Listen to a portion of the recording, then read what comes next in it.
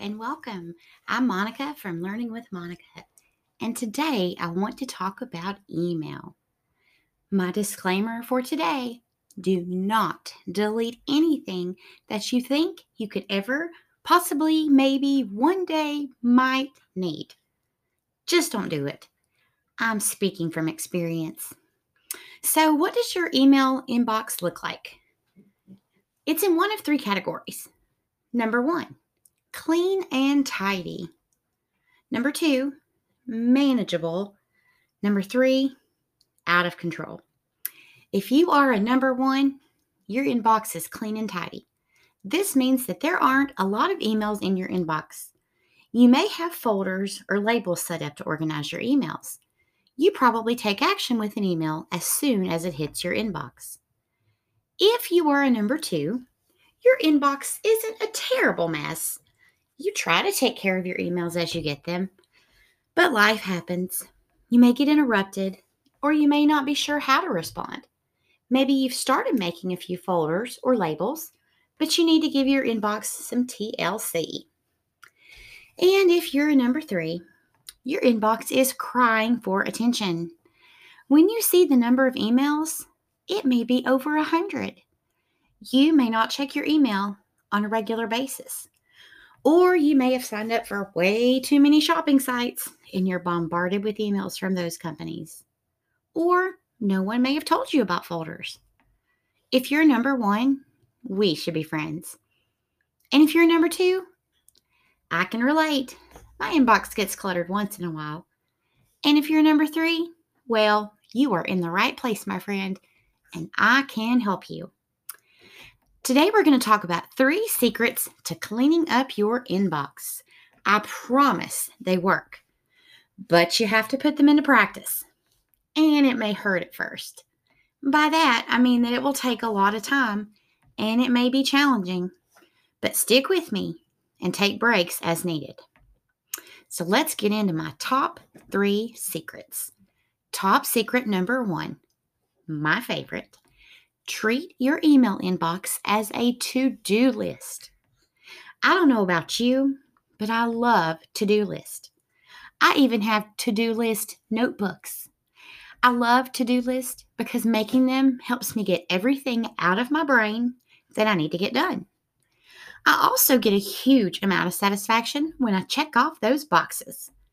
And please don't make fun of me, but I even write make a to-do list on my to-do list just so I can check it off. Don't judge. It's the little things in life. So, back to your inbox. When you think of your email inbox as a to-do list, it helps. At least it helps me. If I have an email sitting in my inbox, that is something I need to give attention to. I may just need to delete it. But then again, it may be super important. But either way, it's taking up space, and it is a constant reminder that I am not finished. I have another task to complete. So the next time that you check your email, promise me that you'll think of it as your to-do list. It helps. Top secret number 2, unsubscribe. This is one of the best things that I ever learned how to do. By law, all commercial emails that you receive must have an unsubscribe link in the email. So what does this mean for you? Well, if you're getting tired of getting too many emails, this is a great way to cut down your list. Let's say that your all-time favorite store sends you emails about new releases or great sales. Well, if you rely on those to stay informed, don't delete them. However, if you signed up for a coupon, or whatever reason, for a store that you don't shop at ever, then you can unsubscribe from their emails. What this means is that you won't receive any more emails from them unless you sign up for them again. All you need to do is go back through the emails sitting in your inbox or wait for future ones. If you don't want to hear from a company again, simply scroll to the bottom of the email. You will usually see, in tiny letters, an unsubscribe link.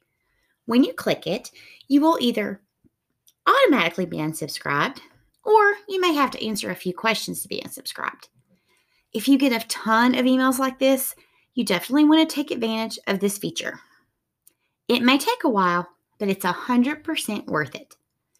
You also need to know that sometimes it won't take effect right away, meaning that you'll still get emails for a while, but eventually they will stop. And if they don't, you can unsubscribe again, or you can contact the company via chat, email, or phone. And top secret number 3, folders or labels. Did you know that you can organize your emails? Think about a filing cabinet. You have folders of what you need to do or what you need to save. Well, email works just like this. Depending on your email provider, you can create folders or labels to organize your emails. My work email is with Outlook through Microsoft, so I keep it organized with folders. My personal email is with Gmail through Google, and they use labels. In Outlook, you can create a folder by going to your inbox. When you right-click with your mouse, it gives you the option of New Folder. When you choose this, it creates a folder that you can name. I have lots of folders. You can organize these however you choose, but I like to think of my folders just like I would a traditional filing cabinet. Here's what you need to think. What files do I need the most? I'll give you a few of mine. I'm a teacher, and we have early release days. Those days are hectic because we go to a lunch at a different time, we go to enrichment or specials or whatever you call it at a different time. And then we have to get the students packed up early and we have to check our messages for last minute changes. You get the gist. So I have a folder called Early Release Schedule. If we have an early release day, I simply go to that folder and open the email. That way I'm not panicking, about when to go where. Another folder I have is simple. It's called Keep in capital letters. If I think I may possibly need an email in the future, I put it in there. That way it's not taking up space in my inbox, but it's also not deleted. Once you have your folders made, all you have to do, if you're on a desktop, is drag the email directly into the folder and drop it. If you're on your phone, it's a little bit harder, so I recommend doing it on a desktop. If you use Gmail, the process is very similar. Instead of using folders, you use labels. Under the inbox to the left of your screen, you will scroll down. You will click on More to see more details. You'll see a plus sign and Create New Label text. Click on that. You can create new labels just like you would create folders. Then you can click on Manage Labels to customize this even further. You can drag and drop emails into your labels, or there's an option within the email to move it to the label. Either way you go, folders and labels will keep you super organized. Now, don't make so many that you're overwhelmed, but do make enough to keep you organized. Do what works best for you.